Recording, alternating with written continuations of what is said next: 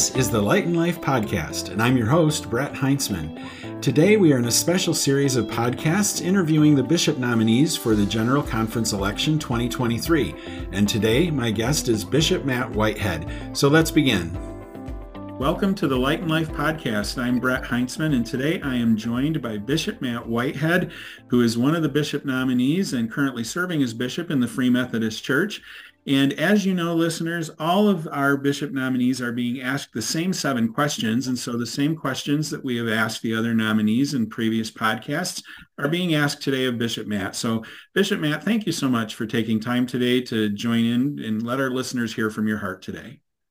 Yeah. Hi, Brett. It's great to be here. And I'm very thankful to have this opportunity really to talk to our ministry family. So, hey, everybody.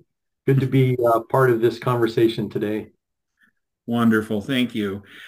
Well, we'll jump right in. And let's just start with our very first question that we've been asking. And it is this: what excites you about the thought of being reelected as a bishop in the Free Methodist Church?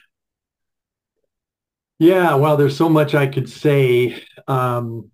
Bishop Linda, Bishop Keith, and I really over the last 3.5, almost 4 years, have had this vision of helping to continue to identify what it means to be Free Methodist.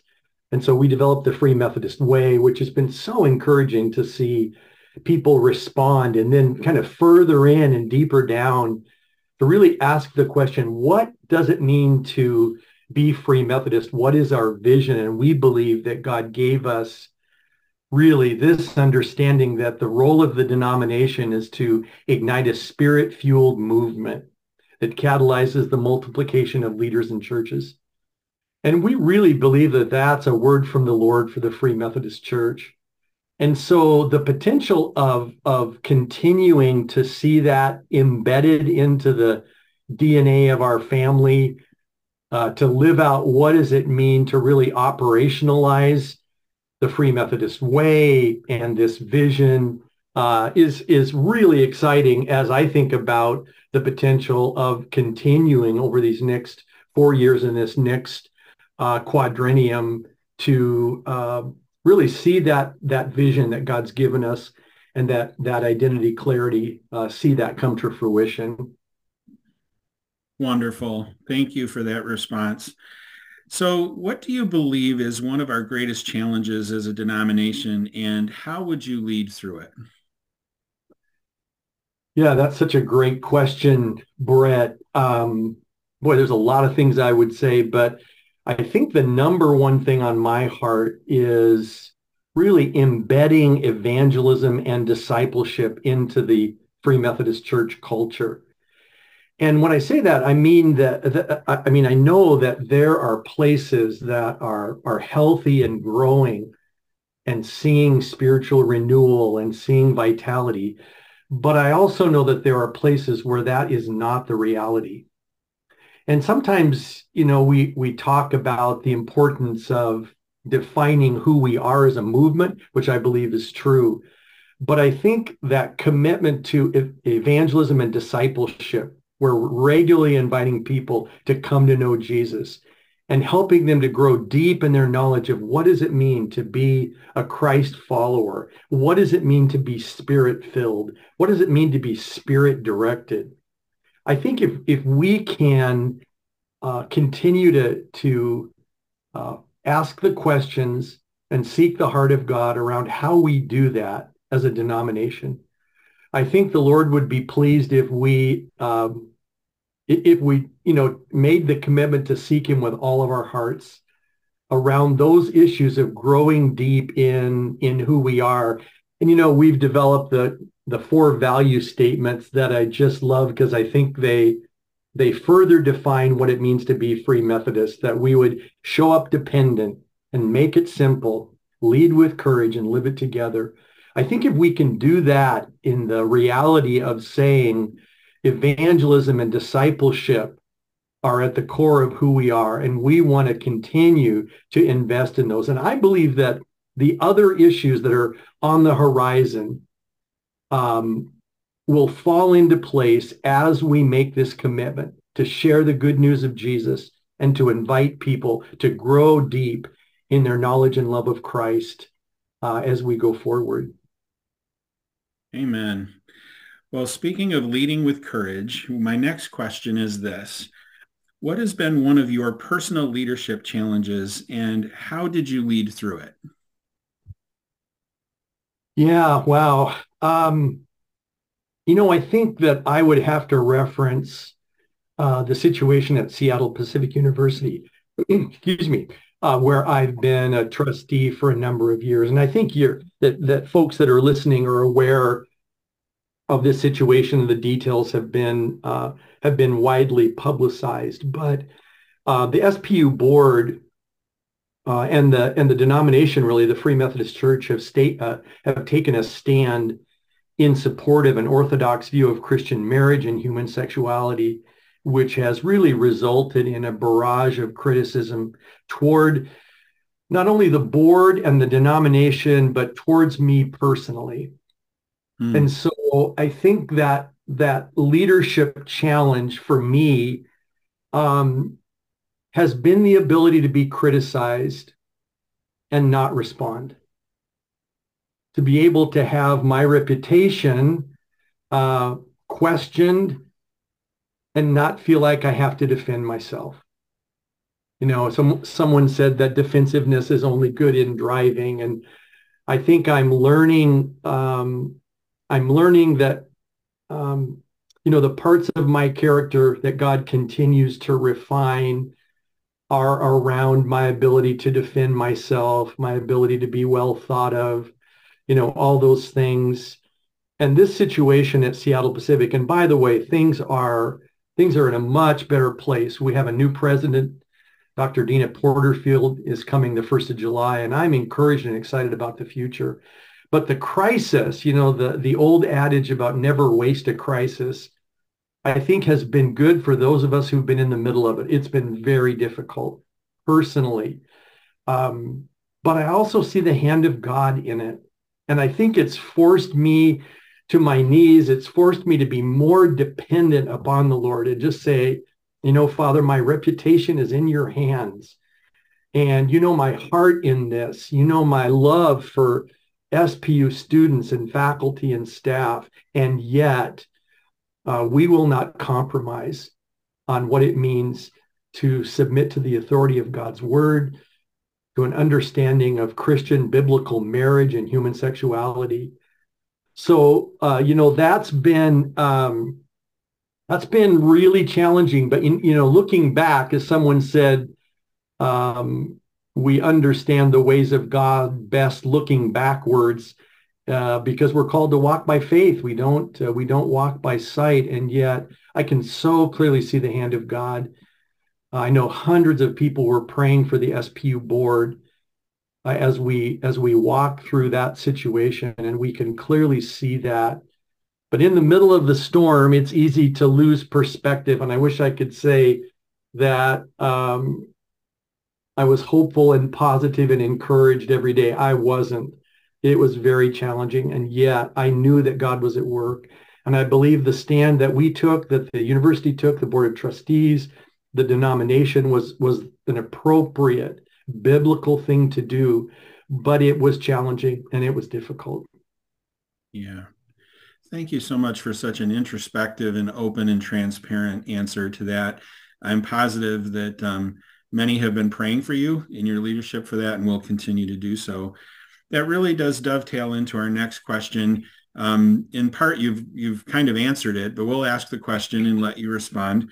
One of our greatest societal challenges today is that of sexual orientation and identity.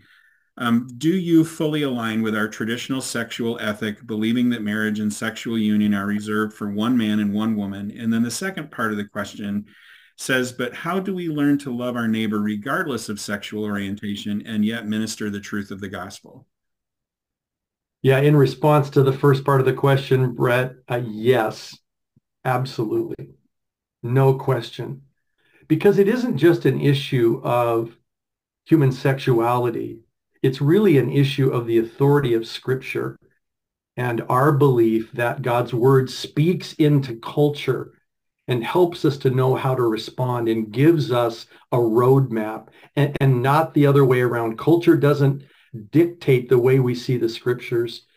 God's word is the foundation. And so this issue in particular, as I said, is really also about the authority of God's word and how we live in a society that is very diverse and different. And that, I guess, relates to the second part of your question, which is that balance of holding to a biblical perspective, but also loving people as Christ would love them, and while making that commitment to remain true to biblical principles, as the book that Dr. Bruce Cromwell authored, Loving from Where We Stand, I think is a really appropriate word picture, not only about this issue, but a lot of other things, a lot of other questions that the church is being forced to deal with. Is we want to love, we want to encourage people to come to know Jesus. We want to walk with them in the reality as the Holy Spirit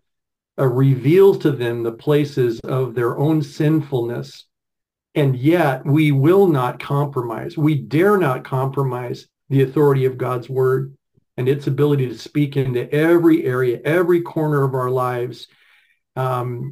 And so I think that issue of the ability to love from where we stand is so important for the church to understand, and for the church to be a welcoming place for people who are seeking and struggling and trying to find a church home. Man, our doors should be wide open and our arms outstretched. Let's say, come, welcome.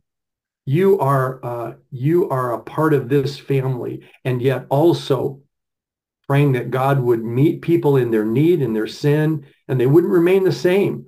They would submit to the authority of God's word and the power of living in community. Just two parts of what it means to address issues like these that are so vital for us to understand. That's great. Thank you so much, Bishop Matt. Great response. And yes, we do need to have our doors wide open and say, we love you, come on in. And yet at the same time, surrender to the authority of Scripture. The next question is, what do you see on the horizon as a preferred future for the Free Methodist Church? Yeah, I mean, I've been in ministry long enough to know that the next 4 years, the next quadrennium will undoubtedly bring multiple challenges. So that's just a given that there will be challenges. But I also think, and I believe with all my heart, there'll be great kingdom opportunities as well. I love that reference where the Apostle Paul talks about the fact that great effective doors have been opened to me, and there are many who oppose me. Mm. There was sort of a banner for us to keep in mind. It's that God has wide open doors for us as we go forward over these next 4 years. And there's opposition, and that's okay. We understand that. So I would just say that, again, as I referenced at the start, the ability to live out the Free Methodist way and our vision as a part of what we want to be about, but also to reference, our preferred future really is grounded and, I guess, conditional on our complete and total dependence on the Spirit of God to guide us, convict us, empower us, fill us. That's the only way that we're going to reach this divided world. And the commitment of local churches and annual conferences to go forward, as I talked about earlier, in this commitment to evangelism and discipleship and really a systemic culture of multiplication, which is happening. It's been really exciting to see what God is doing really in each annual conference around the country around multiplication, that it's becoming a part of our DNA once again. And we're really, really thankful for that. So, boy, our preferred future, I think, ahead is bright, but we have to continue to make the necessary decisions that will help that to happen.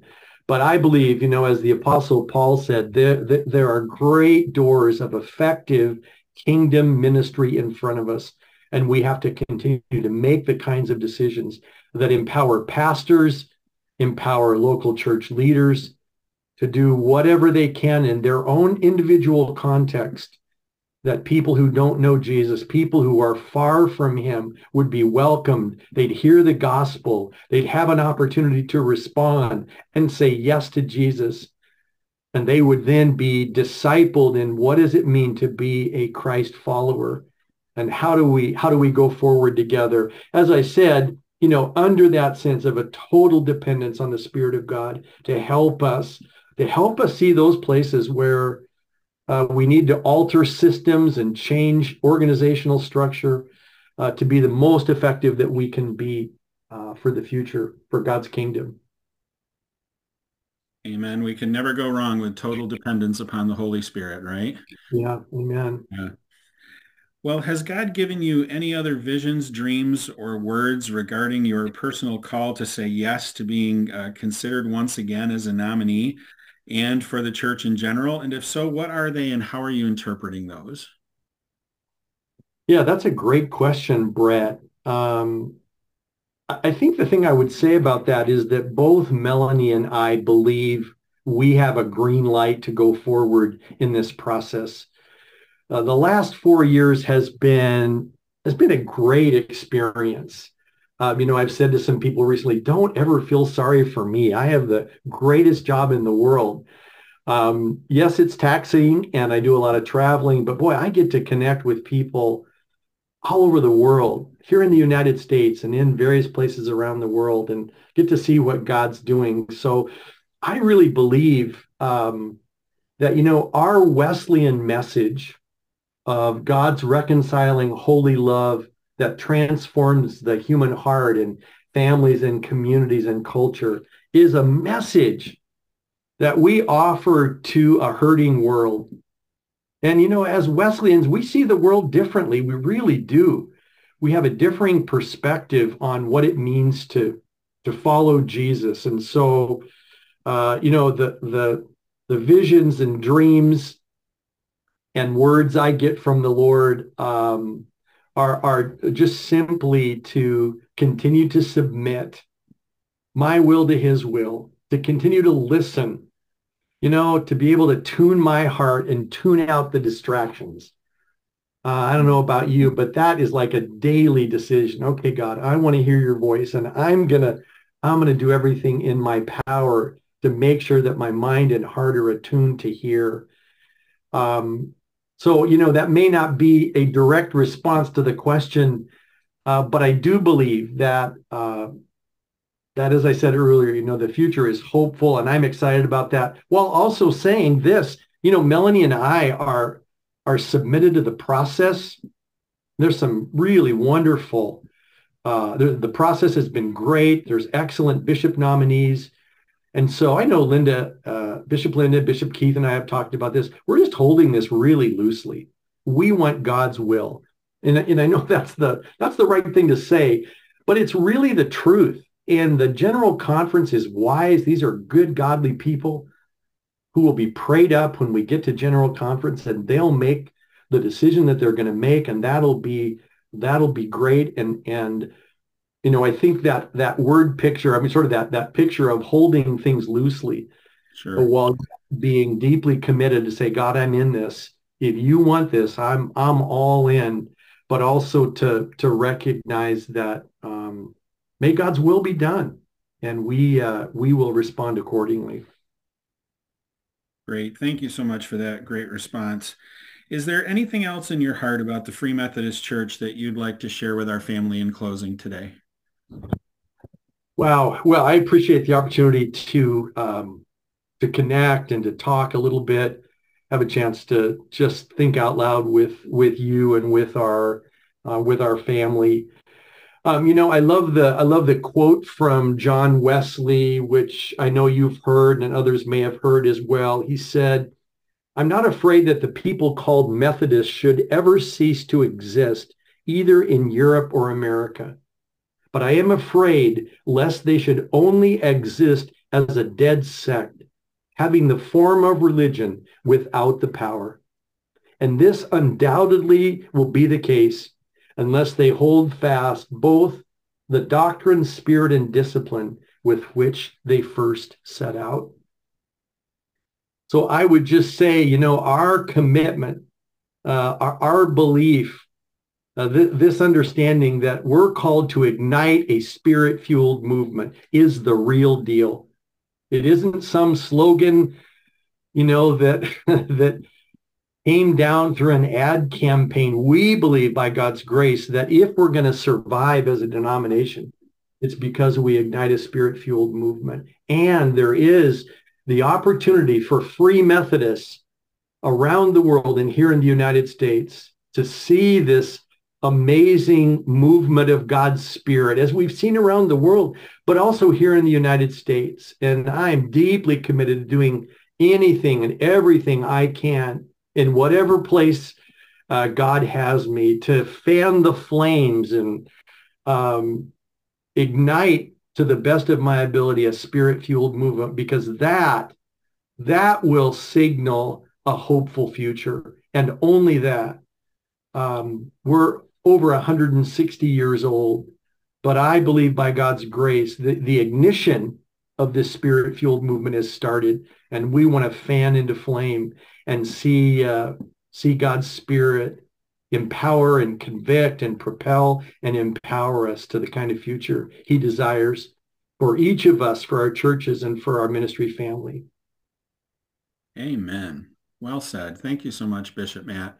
I appreciate you taking the time to join me today and having this conversation. I'm sure it'll be highly beneficial to our delegates and to other people coming to General Conference and the church in general to just hear from your heart. Thank you.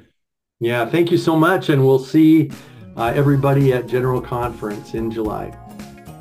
So I want to remind you, listeners, that if you want to find out more about all our bishop nominees, you can go to gc23.org/nominees, where you will find video presentations, these podcast interviews, and resumes for each of our bishops. And we will look forward to seeing you at GC23. On behalf of Light and Life Communications, I'm Brett Heinzman thanking you, and may you be part of igniting a spirit-fueled movement in our church.